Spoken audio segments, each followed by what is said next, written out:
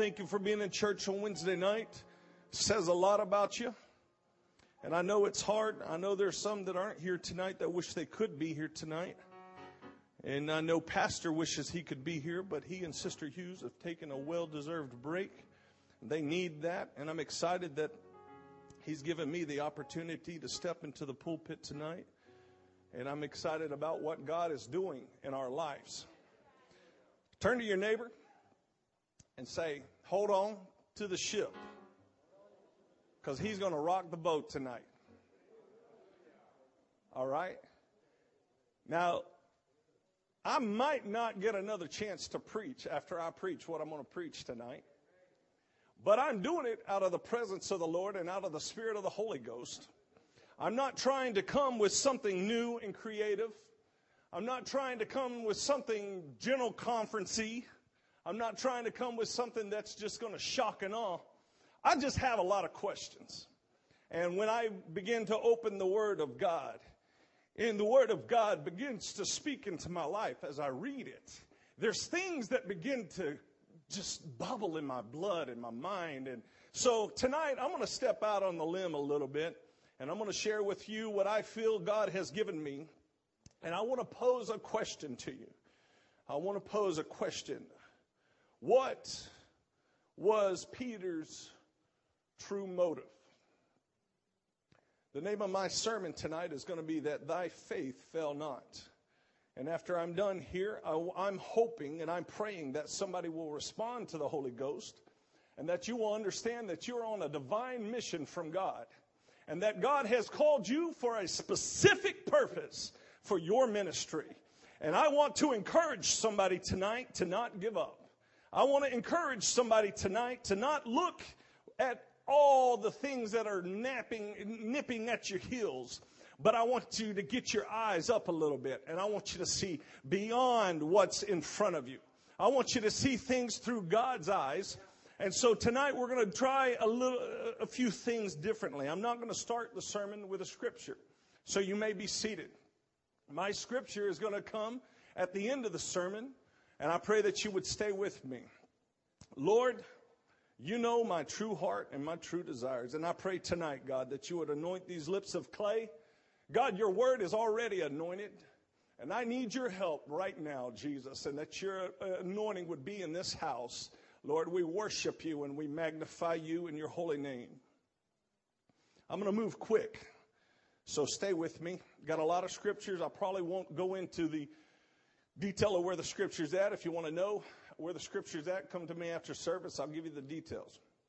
I want to briefly go over a quick outline of the life of Peter to set the stage for my boat rocking view that I will share with you in a brief moment. The Apostle Peter may have been the most outspoken of the 12 disciples. In fact, I would almost, after reading and studying the scriptures, would say that he definitely was the most outspoken of all the disciples.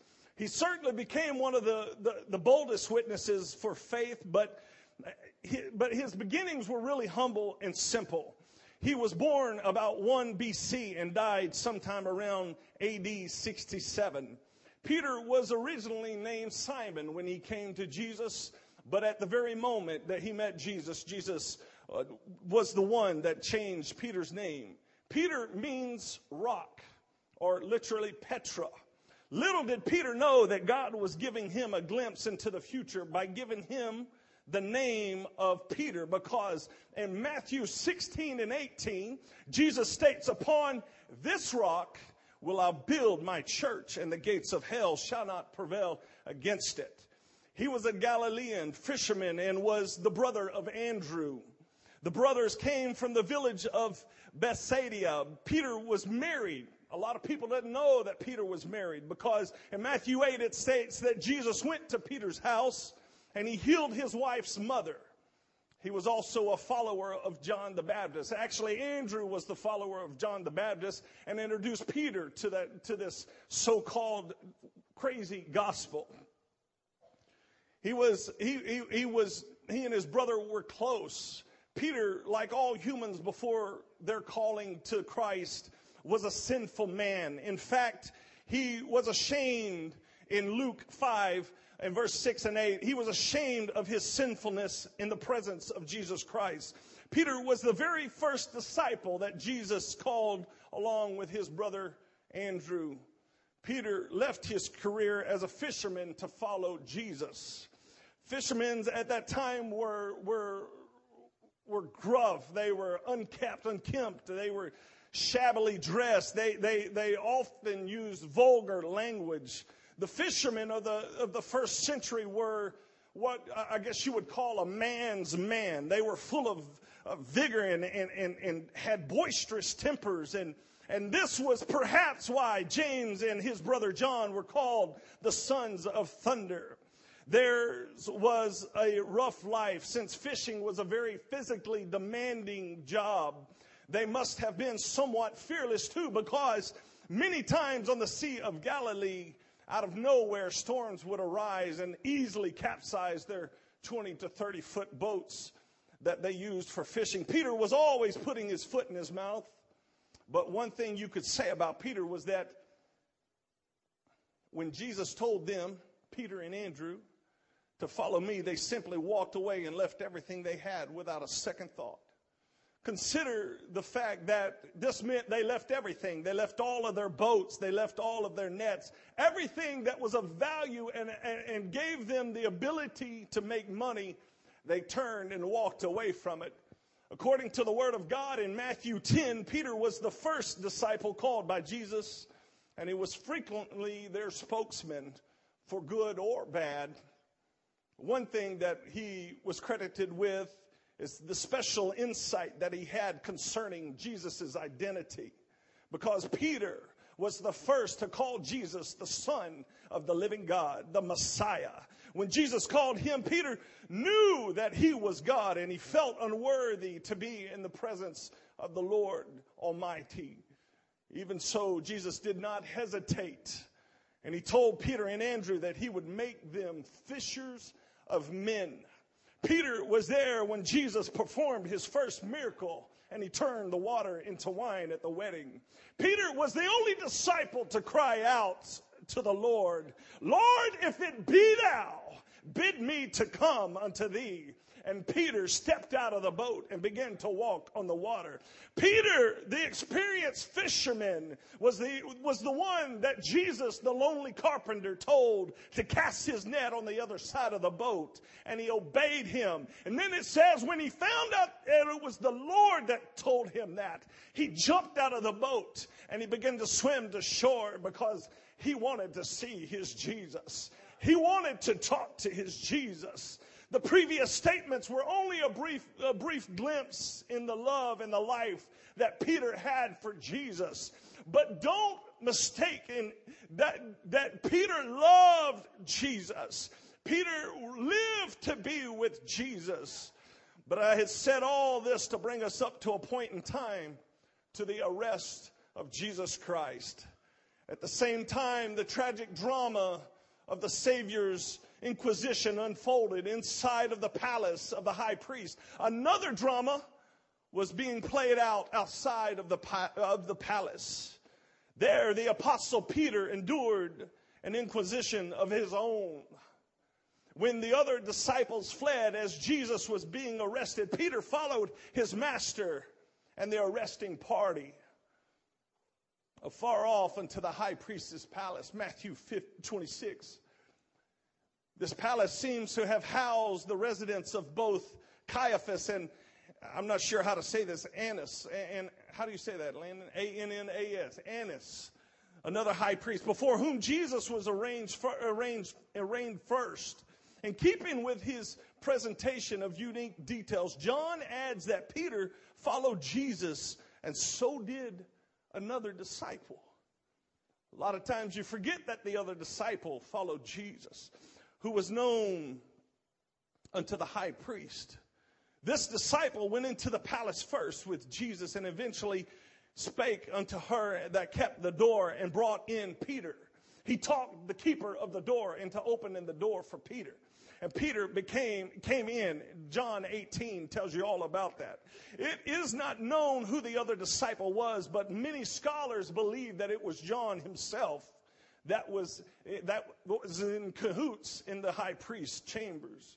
Given that Matthew and Mark clearly state that at some point Peter sat without in the palace, or opener was beneath. In other words, he entered into the palace through the basement. That's where the door was open for him. You can find that in Mark 14. It's likely that Peter was first admitted to Jesus' arraignment before Ananias when he was being charged by Annas, and later sat out in the courtyard while his master's next hearing before Caiaphas took place in another part of the palace. This detail of the Bible goes well with the archaeological evidence of a courtyard set down the hill below the main palace complex.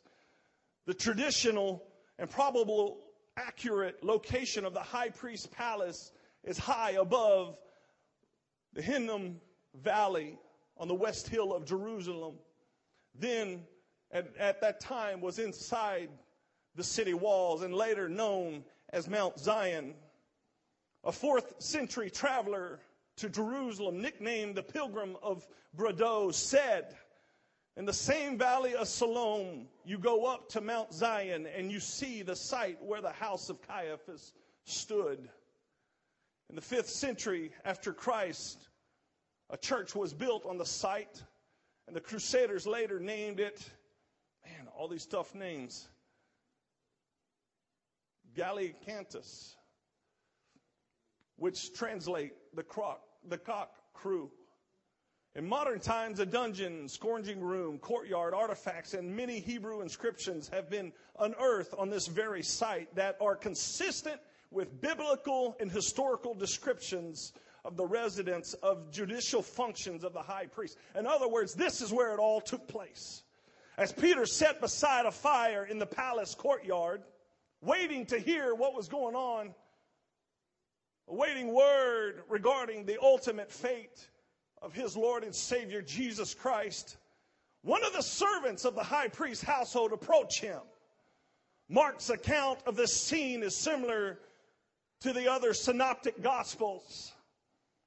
And when she saw Peter warming himself, she looked upon him and said, "Art thou also, and thou also wast with Jesus of Nazareth?" But he denied, saying, "I know not, neither understand I what thou sayest." I don't know what you're saying, woman. And he went out into the porch, and he heard the cock crow.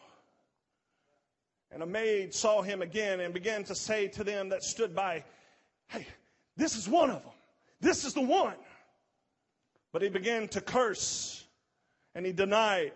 And a little after that, they stood by and said to Peter, "Surely thou art one of them. Thou art the Galilean, and thy speech agreeth thereunto." And he began to curse and swear, saying, "I know not the man of whom you speak."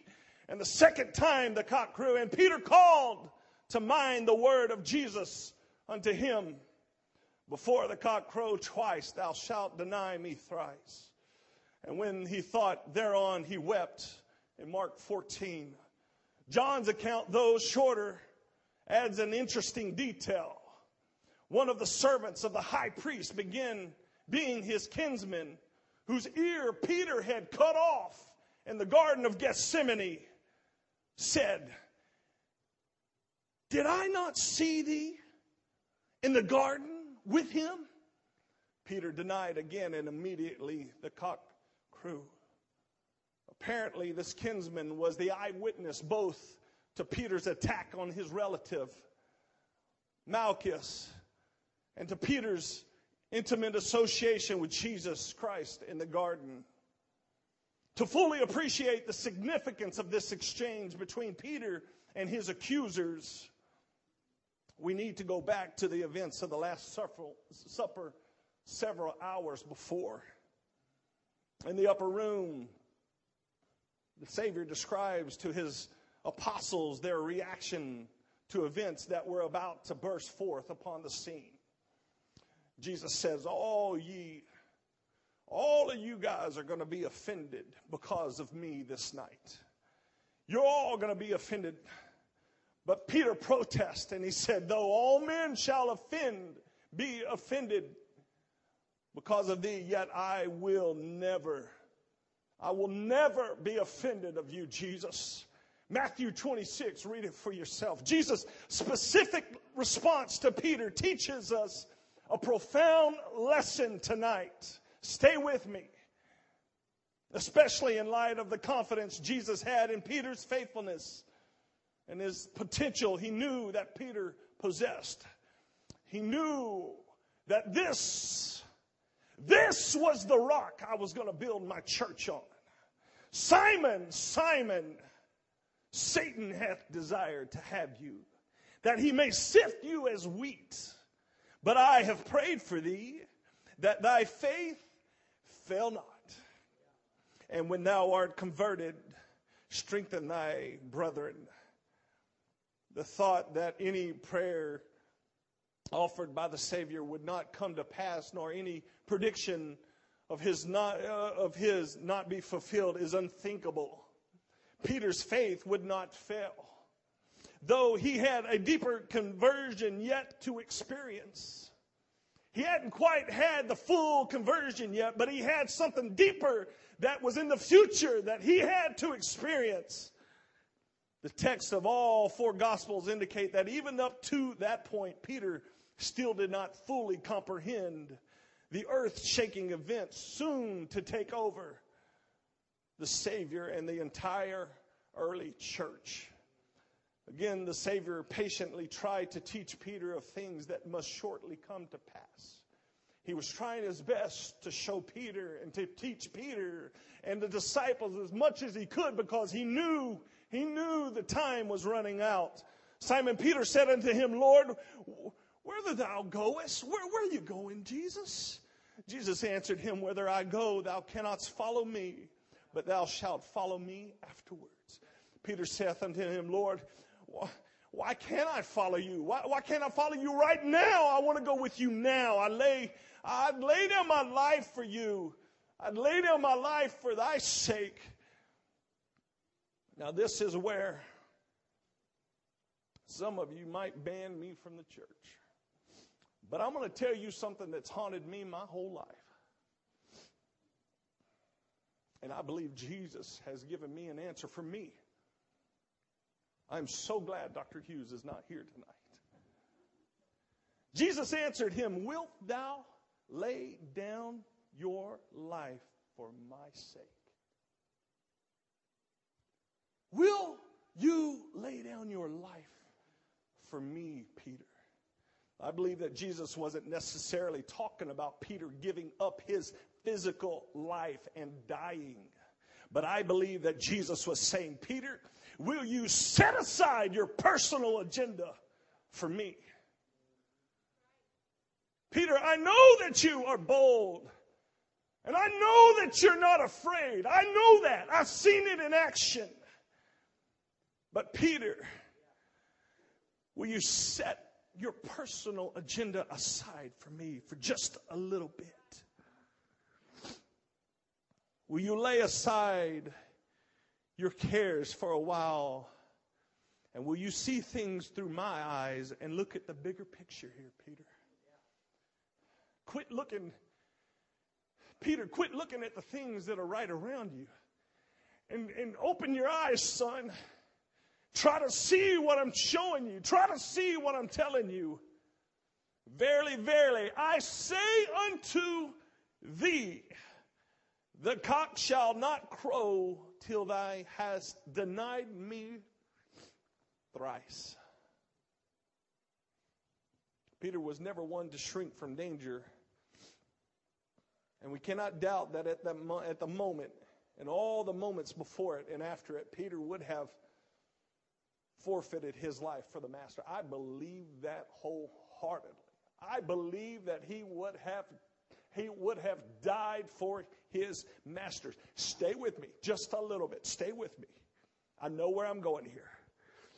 Peter would have given up his life, but that was precisely the problem.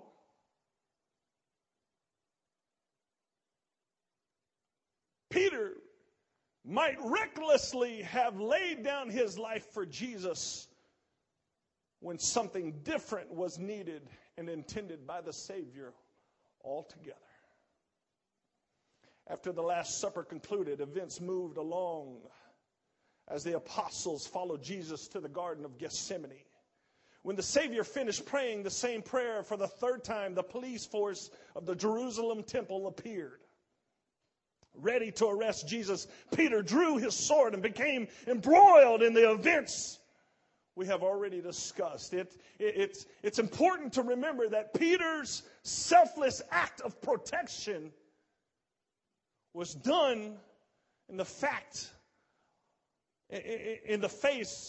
of an armed mob and armed police who could have easily overwhelmed this chief apostle. That action that Peter did is in complete harmony with everything else we know about Peter. It fit right along with everything that happened with Peter. Even when all the other disciples fled Jesus' arrest, Peter followed afar off and ended up confronting the two women and the man who accused him of associating with Jesus. What gives us pause at this point in consideration of Peter's motivation for denying that he knew the Master? Why? Help me, Holy Ghost. Why did Peter deny him? That question has haunted me all my life. I never understood why a man that lived and talked with Jesus on a daily basis and did so many miracles and was such a prominent advocate for Jesus Christ would abandon him at the very moment that Jesus seemed to need him most. It didn't fit. Why would this man that had been in so many of the preachings and so many of the miracles with Jesus, why would all of a sudden he deny Jesus Christ? I'm going to give you my personal opinion tonight. The usual reasons given range from fear of personal harm to weakness, to embarrassment, to pride, to indecision, or to some other flaw or weakness in Peter's character. Yet these reasons, and all the reasons I've heard all my life, seem to contradict everything else that we have read about the chief apostle in the New Testament, including his bold, unequivocal confession of the Savior's sonship at Caesarea Philippi. When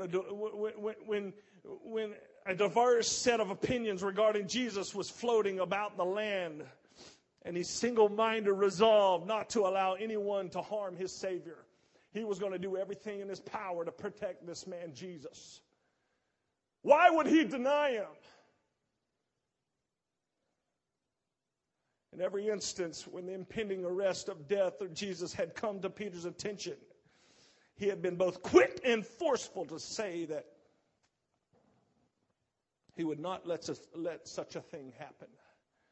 Matthew 16:21 and 23. And he would protect Jesus at all cost, even at the peril of his own life, which is what happened at Gethsemane when the armed forces of the chief priests could not intimidate a chief apostle, when they couldn't come in there and intimidate Peter. He was ready to do battle with all of them. Read it, John 18.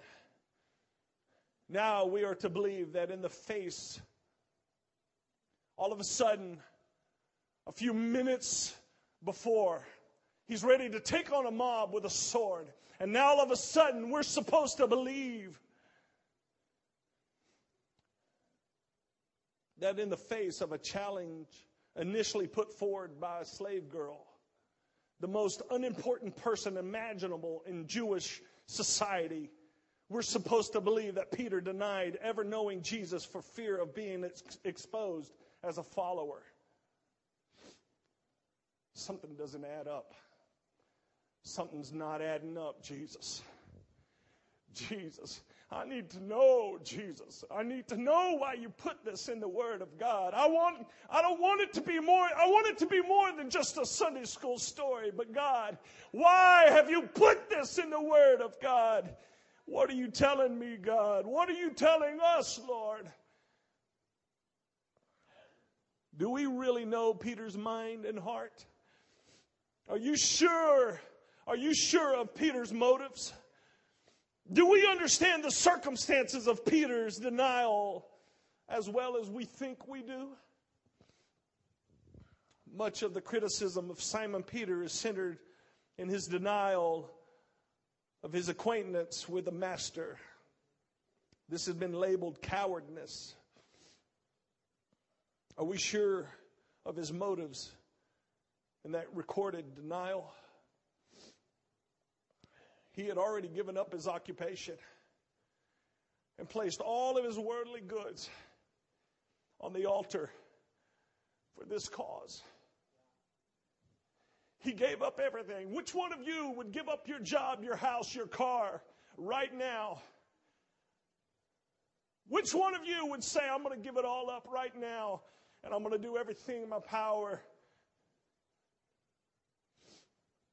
Is it conceivable that the omniscient Lord would give all these powers and keys to one who was a failure and unworthy?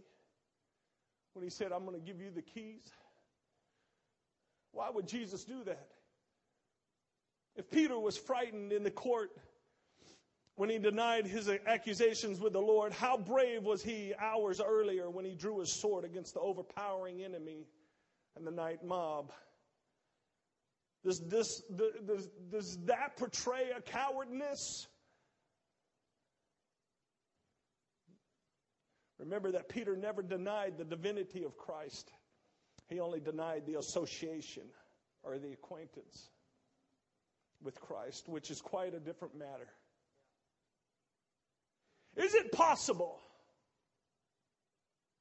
that there might have been some other reason for Peter's triple denial? Could he have felt that circumstances justified expediency? When he bore a strong testimony in Philippi, he had been told by Jesus that they should tell no man that he was Jesus Christ. Read it. Matthew 16 and 20. Can you pull that up? I'm sorry, Kenneth. Brother Kenneth. Matthew 16 and 20. Then charged he his disciples. Who had disciples? Jesus had disciples. Who is the he in this? Jesus. That they should tell no man that he was Jesus the Christ.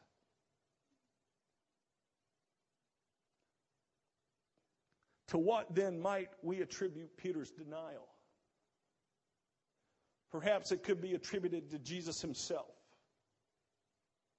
to a request or a command he made that Peter should deny knowing him.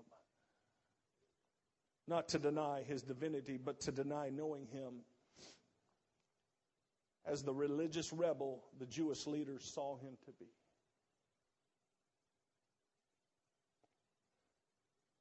I don't know. If Brother Gurley was here right now, or Brother Kilroy, they would probably really sit me down and ask me some questions. Why would Peter deny Jesus? Why, Landon? Why would Peter deny Jesus? Okay, Jay, you crossed the line, son. Give me the mic. Come on, get out of here. You just wait. You just wait till I get a hold of Brother Hughes. I am going to. Son, you have pushed the limits. So I asked myself, if that's the case, then why in the world would Jesus ask Peter to deny him?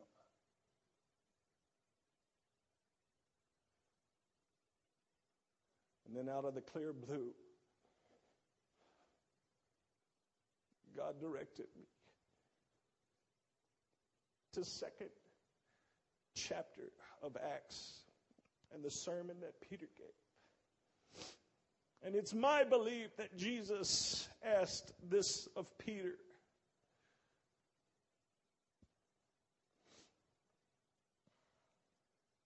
To ensure Peter's safety as the chief apostle, and to ensure the ongoing preaching of Jesus Christ and the power of the Holy Ghost by the 12 disciples. Could it be? I'm asking. I'm not a forensic scientist. I'm not a detective. I don't know. Why would Peter's life be so strong? Be so strong, and then all of a sudden, there's just a brief moment of weakness, and then it's strong again. I'm posing the question to you tonight. Brother Brown, help me out. Why would Peter deny Jesus? I believe that it was Jesus protecting Peter and his disciples. Some may object to that God would never command any of his children to do such a thing, but we don't know. We don't know all that goes on with God, nor do we know all that went on in this situation. Moreover, we find interesting contradictions or seeming contradictions in other scriptural passages that put this episode into thought. This could really have happened. Wasn't it God that commanded Abraham that his wife Sarah should tell the Egyptians that she was Abraham's sister so that he could protect her? Talk to me. Didn't that happen? So what was Jesus protecting here? But we cannot keep all the commandments without first knowing them. God said, "Thou shalt not kill." At another time, he said, "Thou shalt utterly destroy." What was the purpose in this charge to Peter? Remember, by the time of his arrest, Jesus was protective of his disciples and his apostles, and the safety of the disciples had become a major concern for Jesus. As we have indicated in the great high priestly prayer, the Savior prayed for the safety of his apostles. "I pray not that thou shouldest take them out of the world." This is the prayer. "But that thou shouldest keep them from evil." John 17 and 15. When he was arrested in the garden, he said to the mob, "I have told you that I'm he. I'm him. I'm the one you want. If therefore you seek me, if I'm the one you're really after, then leave these guys alone. Because y'all don't understand. My purpose is the church." Jesus did not want anything to happen to those who were ordained to take over the earthly leadership of the church. He had already averted wholesale slaughter in Gethsemane when first in the upper room he restricted the two of the number of swords carried by the apostles, Luke 22, verse 38. Later, while being arrested, he told Peter, "Put away your sword, for all they that take the sword shall perish by the sword." Peter, listen to what I'm saying, Peter. Get your eyes off your personal agenda for one moment and hear what I'm saying. You got to stay safe, Peter.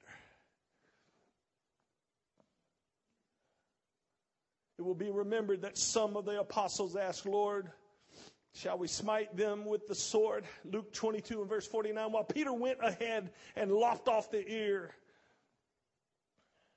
without waiting for an answer, Jesus was trying to protect them because he had poured himself. He had poured his agenda. He had poured everything he had into these apostles and these disciples.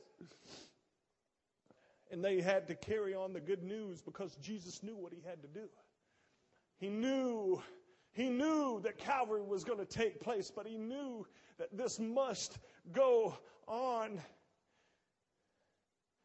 Jesus had told Peter at the Last Supper that he prayed that Peter's faith would not fail him, and it didn't. I don't believe his faith ever failed him. Peter was under fire. All the host of hell were against him. The die had been cast for the Savior's crucifixion. If Satan could destroy Simon Nell, what a victory he would score. Here was the greatest of all living men. Lucifer wanted to confuse him, frustrate him, limit his prestige, and totally destroy Peter. However, this was not to be. He was chosen and ordained to a high purpose, ordained out of heaven to carry on the calling. Upon this rock will I build my church. Peter, I know you love me, son. I know you love me, but put your personal agenda aside and see what we're after here. Matthew tells us that Peter went to the high priest's palace to see the end in Matthew 26. The implication is that Peter went as a witness of the last events associated with the life of this mortal Messiah. Had Peter been inclined to cowardness, it seems likely he would have never went to the palace in the first place. How grateful are we to have had Peter as an eyewitness of that part of the atoning sacrifice. It's apparent that Jesus knew Peter's fearlessness in defending him. He had seen several manifestations of Peter's unwavering, almost reckless commitment to prevent any physical harm to the Savior. And this was something Jesus knew could get Peter into trouble if it were not tempered. It would put the chief apostle, the rock, in grave physical danger. Therefore, is it possible that when Jesus told Peter he would deny him thrice before the cock crowed, that it was not a prophecy, but that it was a commandment? Help me. When Christ was taken, instead of acting impulsively, Peter did demonstrate great restraint, both in not trying to interfere in the process of Jesus' death and in protecting himself, that he might live to fulfill his mission. Apparently, by Peter's obedience, he started seeing the bigger picture. How he must have wanted to wield his sword and free his Savior. How he must have desired to proclaim Jesus as the Christ to those assembled in the courtyard. Although Peter never denied the divinity of Christ, he must have been in tremendous turmoil not to be able to admit to his friendship with Jesus. Could he even have felt as if this practically constituted a denial of his friendship? Each time Peter was questioned to his association with Jesus and compelled to deny it, seemingly contradicting his own pledge of loyalty unto death, what faith was put into the charge Christ had given him for the future? Peter was neither fearful nor did he lack faith. The man who had fiercely struck with a sword at Gethsemane was the same man who evidenced fearless and faithful restraints in the courtyard of the high priest. John's telling of the account shows Peter's faith. Jesus, it's so hard right now, God, for me to deny you. You're everything that I am, God. But if this is your will, Lord, as much as it burns inside, God, I don't know who you're talking about. And you can see the frustration begin to build in Peter. I don't know who you're talking about. And then you begin to see the old sailor come out, and Peter, I told you, I don't know who you're talking about. Leave me alone. Leave me alone.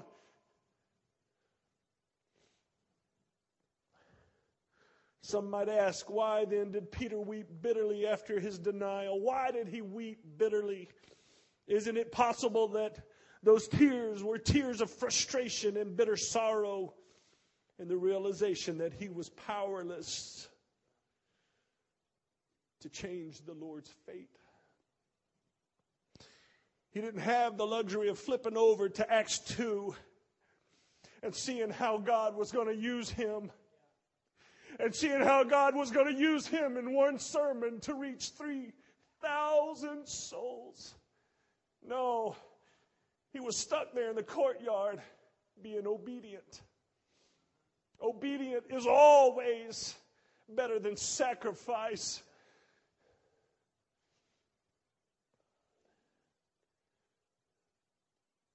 He had done what needed to be done. But every impulse, I believe, and I truly stand on this word, inside of him was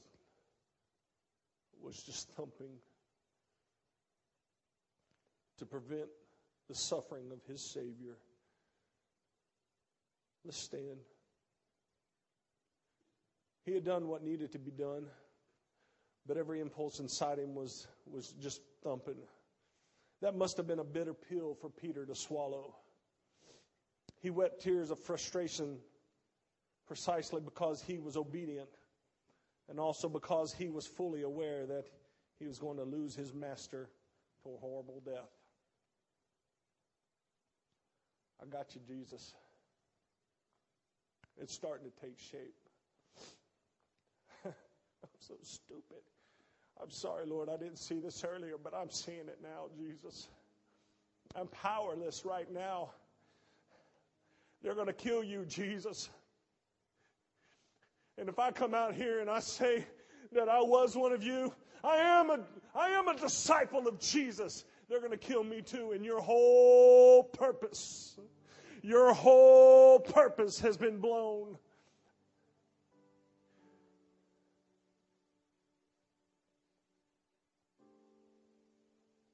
That must have been a challenge of faith. It's my belief that when Peter stepped out to preach the first sermon of the church, that his heart was pounding as he remembered how it felt when he denied Jesus.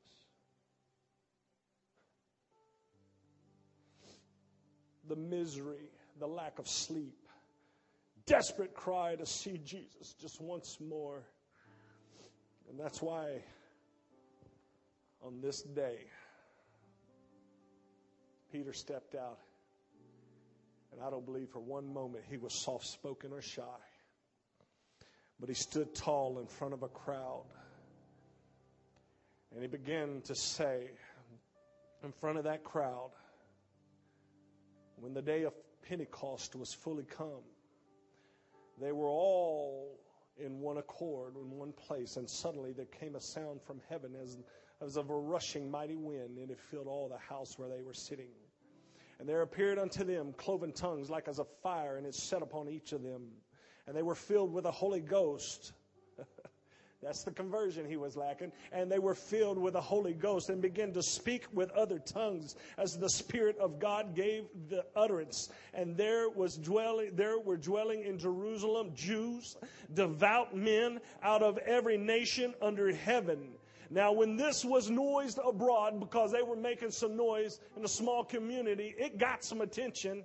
And when this was noised abroad, the multitude came together. and were confounded, because that every man heard them speak in his own language. And they were all amazed and marveled, saying one to another, Behold, not all these which speak Galileans? Aren't these all Galileans? And how then do we hear them in our own tongue wherein we were born? Skipping to verse 12, and they were all amazed and were in doubt, saying one to another, What meaneth this? Others mocking said, These are full of new wine.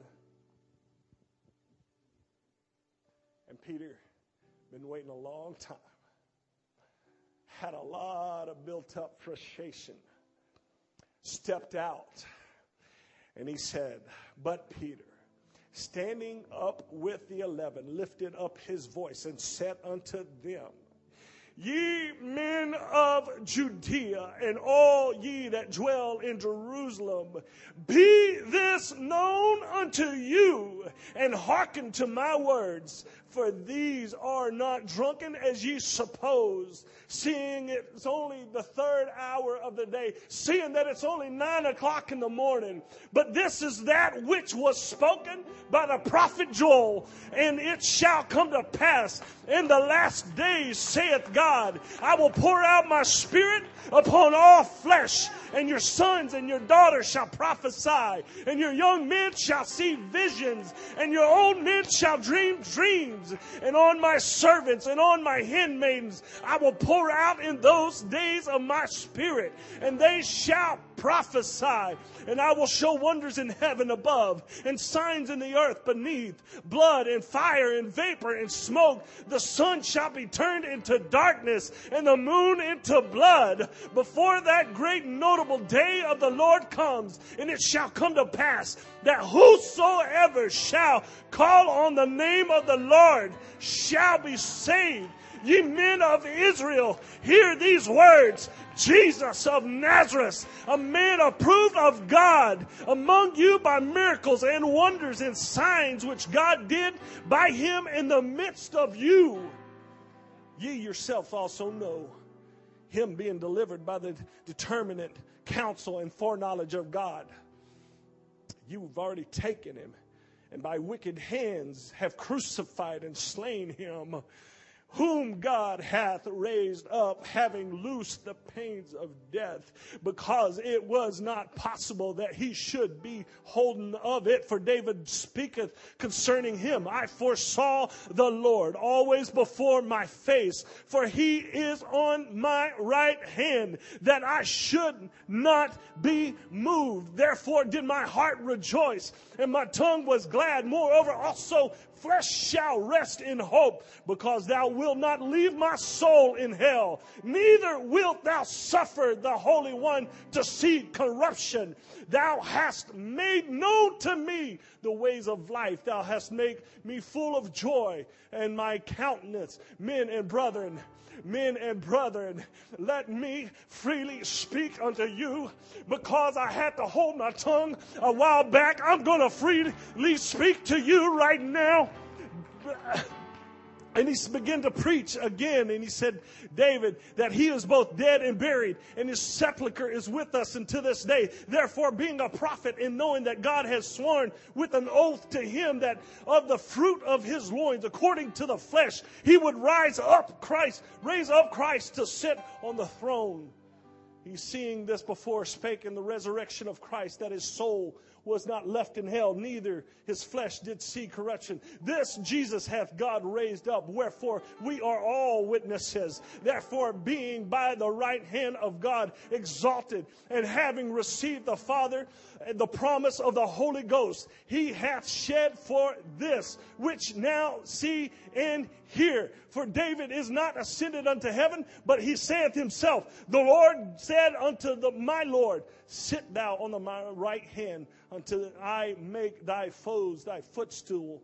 Therefore let all the house of Israel know assuredly that God hath made this same Jesus, whom ye have crucified, both Lord and Christ. Now when they heard this. When they heard that sermon, when they heard Peter's heart being poured out, they were pricked in their own hearts and said unto Peter and to the rest of the apostles, men and brethren, what shall we do? What do I have to do to get this? Then Peter said unto them, all you've got to do is repent and be baptized, every one of you, in the name of Jesus Christ, for the remission of your sins, and ye shall receive the gift of the Holy Ghost. But hang on, it's not done yet. For the promises unto you and to your children and to all that are far off, even as many as the Lord thy God shall call.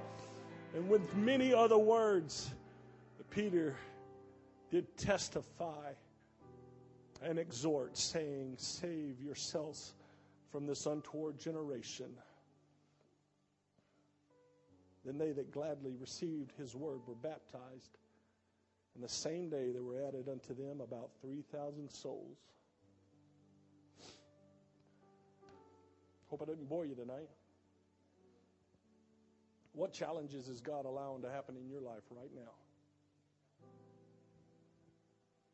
What challenges are you facing right now that seem unbearable? Get your eyes off the surroundings. Be obedient. What does God have in store for you? Are you willing to surrender your personal will?